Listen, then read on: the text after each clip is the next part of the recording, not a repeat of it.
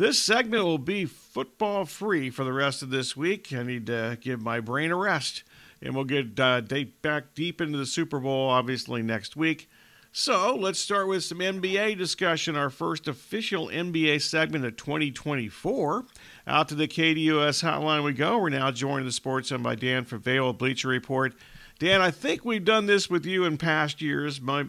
Sorry about that if that's true, but you got to help us out. For all of us have been almost all football for the last few months here. We need kind of like a starting point for the rest of the NBA season. I want to start with the Timberwolves and the Thunder. They played last night for first place in the Western Conference. The Wolves win the game. What about the Wolves and the Thunder have stood out to you? Why have they been this good so far? I think to start with the Wolves, their defense has just been hellacious this year. And you look at how well their starting lineup, even when Mike Conley's healthy, has been defending. You have two guys coming off the bench in Naz Reid, Nickeil Alexander-Walker, who are both pretty dirty defenders on most nights. And that's just given them a baseline to beat some really good teams, to also just put up an incredible record. They do have some questions on offense. I think they need a little bit more shooting and another ball handler because of how reliant they are on Mike Conley. But the defense is for real. And OKC, meanwhile, they're one of the best two-way teams in the league. And they're another squad that could maybe use another playoff-worthy ball handler just because of the way teams have been defending Josh Giddey in crunch time. But they, even more so than the Wolves, I know Minnesota took that game. They more so than the Wolves, when you look at Oklahoma City's depth, the way they've been shooting from three, just the play of Shai Gilgeous-Alexander, Chet Holmgren, and J-Dub, they might just be, as currently constructed, one of the 3 to 5 best title contenders right now. The Wolves, I remember last year, the pieces supposedly didn't fit with, all the bigs and so forth. Is that changed? And how has that changed? And why has that changed? I think a big part of it is that they're healthier this year. And so if you remember, Karl-Anthony Towns missed training camp last year, then a huge chunk of the season. And it so created sort of this stop and start nature for their season. And I think that Rudy Gobert looks a lot healthier too. He was apparently playing through, I think, some hip stuff last year. And I know players, or some people think players use that as an excuse.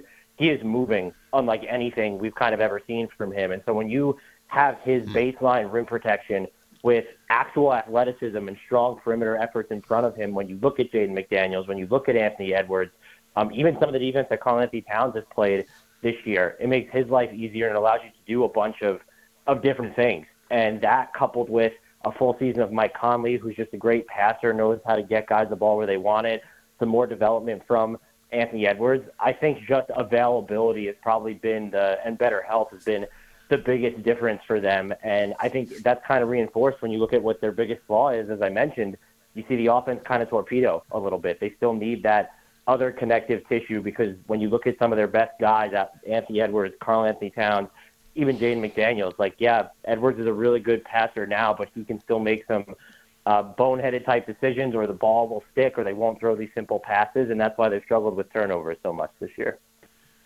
I've watched almost all the Suns games. They can't defend most nights, that except for last night. They don't have much of a bench. How do you view the Suns? I still think if they're going to have Beal, Durant, and Booker on the court, they can beat just about anybody. I do think that, at least when you look at their top 6 guys, factoring in Yusuf Nurkic, Grayson Allen, Eric Gordon, you kind of understand what you're going to get from them. The thing that concerns me the most has been their play in fourth quarters. And I know injuries have been noisy with that, but they're not even shooting well on, forget the offensive process. Their shot selection, their shot efficiency on wide open jumpers in the fourth quarter, only the Lakers are shooting worse in those situations. And that's actually been true even since they started their kind of 13-5 tear at the end of December. And so it does feel like they're pressing a little bit in the fourth quarter. It doesn't feel like they're reacting well to the extra pressure defenses are sending at them. And then they're just sort of missing these, in addition to the turnover problems, they're kind of missing these shots that they should just actually hit. And so there's a chance that normalizes as the season goes on, but I do think you look at this rotation and say it would be great if they could get one more person at least that they can trust when it matters most in the fourth quarter, in the playoffs, et cetera. Okay, so that kind of goes right into what I was going to ask you about next. They're obviously paying Booker, Durant, and Beal big NBA money.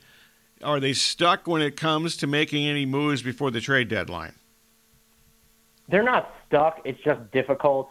They do have some players that they could send out, but Grayson Allen, one, has become so important that you don't necessarily want to use his salary just to match a whatever deal. And so the challenge for them is, can they find kind of a cheap athletic big or another wing or even just another ball handler type who's an upgrade over what they have behind Booker, Beal, and Durant right now, who's they can get for seconds and maybe knock little salary and another salary to where they can take back, just a few extra $1 million. And I would argue that now is the time for them to be that aggressive or creative because they won't be allowed to aggregate salaries and trades over the offseason and leading into next year, which makes a deal even harder than it is right now. And so there are a bunch of names that can float around there, whether it's a Javon Carter, a Najee Marshall, could they get Nick Xavier Tillman or somebody from Memphis?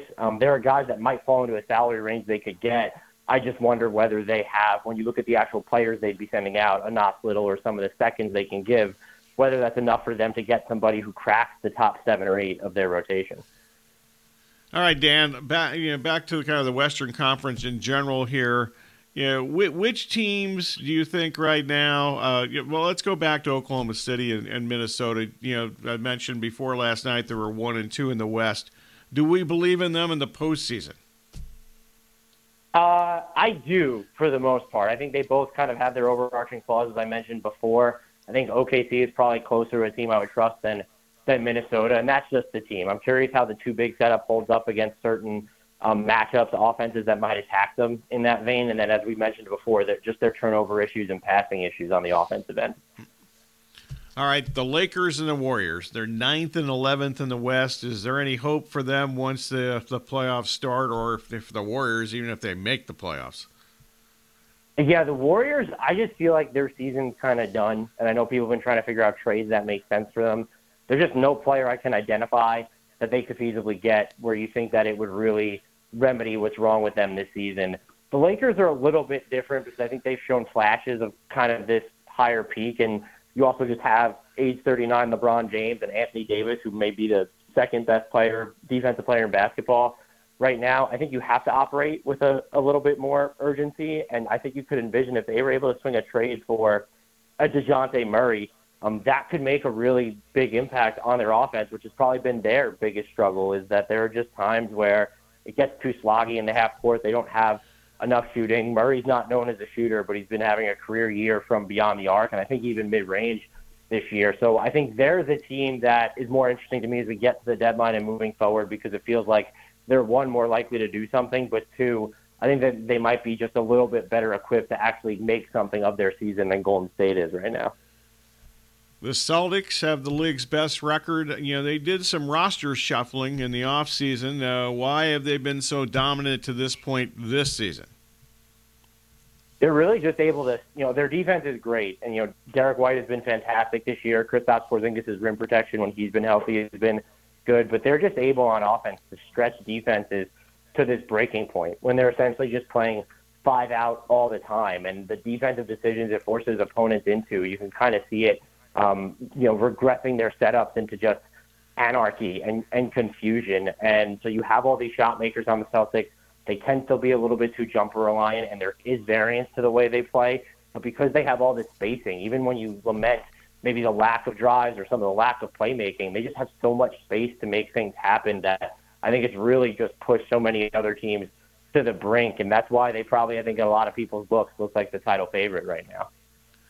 The Bucks, second best record in the league, but they fired Adrian Griffin last week, replacing him with Doc Rivers.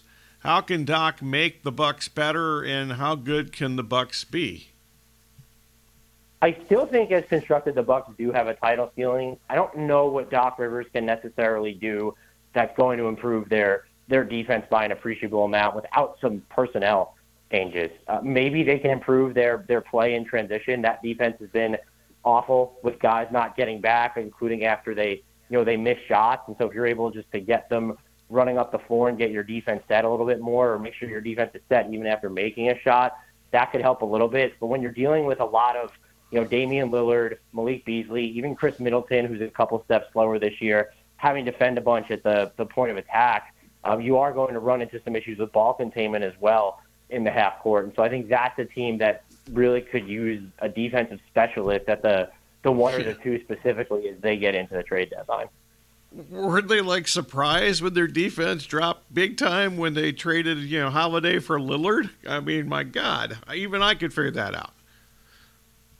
Yeah, I don't. There was definitely supposed to be a drop off. With the transition stuff is interesting because that's a lot. The struggles there, people just correlate to effort, and I don't think it's necessarily all that for the Bucks. But to see how bad they've been in transition and in certain moments, I do think the drop off was darker than I think they even could have anticipated. And maybe it should have been a dust thing because you look at Middleton, just him getting older. He's had some knee issues. He kind of should have banked on there being a lot of issues there. So. It's the transition defense is a big one for them, and I think I'm even been surprised at how bad they've been there this season. All right, MVP candidates need to play at least 65 games now. Joel Embiid likely is not going to reach the 65. Is the 65 game limit for MVP qualification, is that a good idea or a bad idea?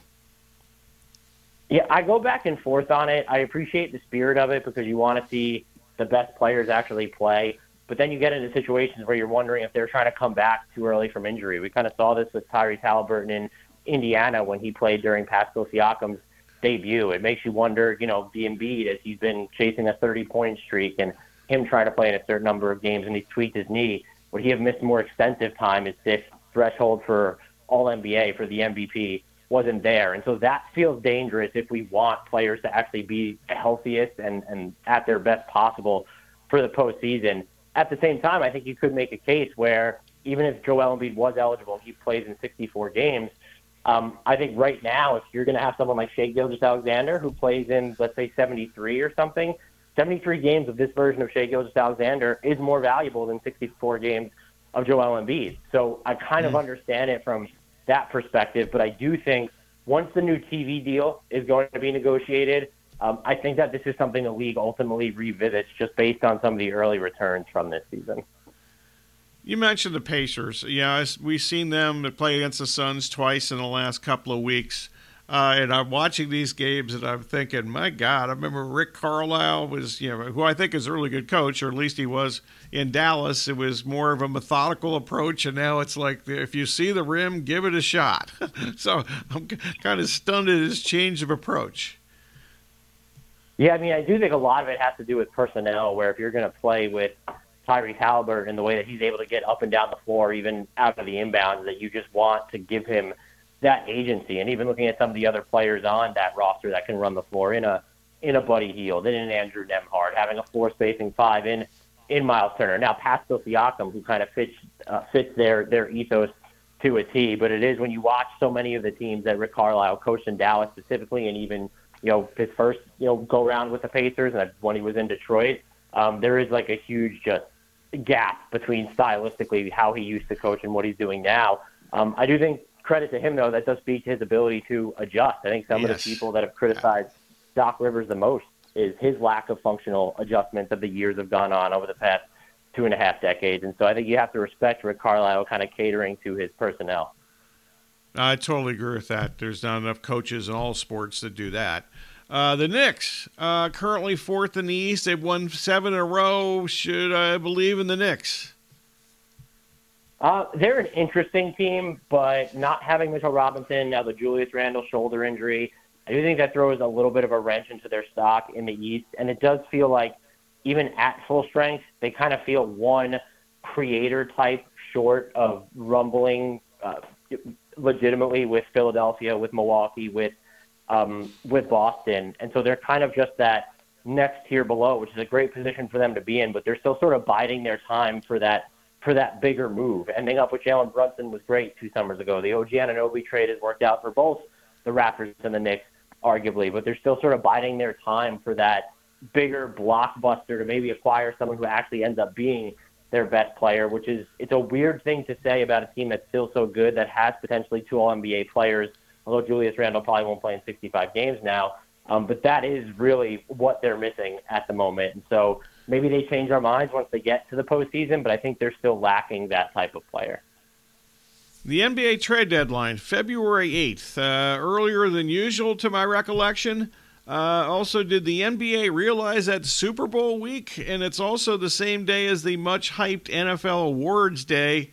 Could they done it at a different date than that, or a different week?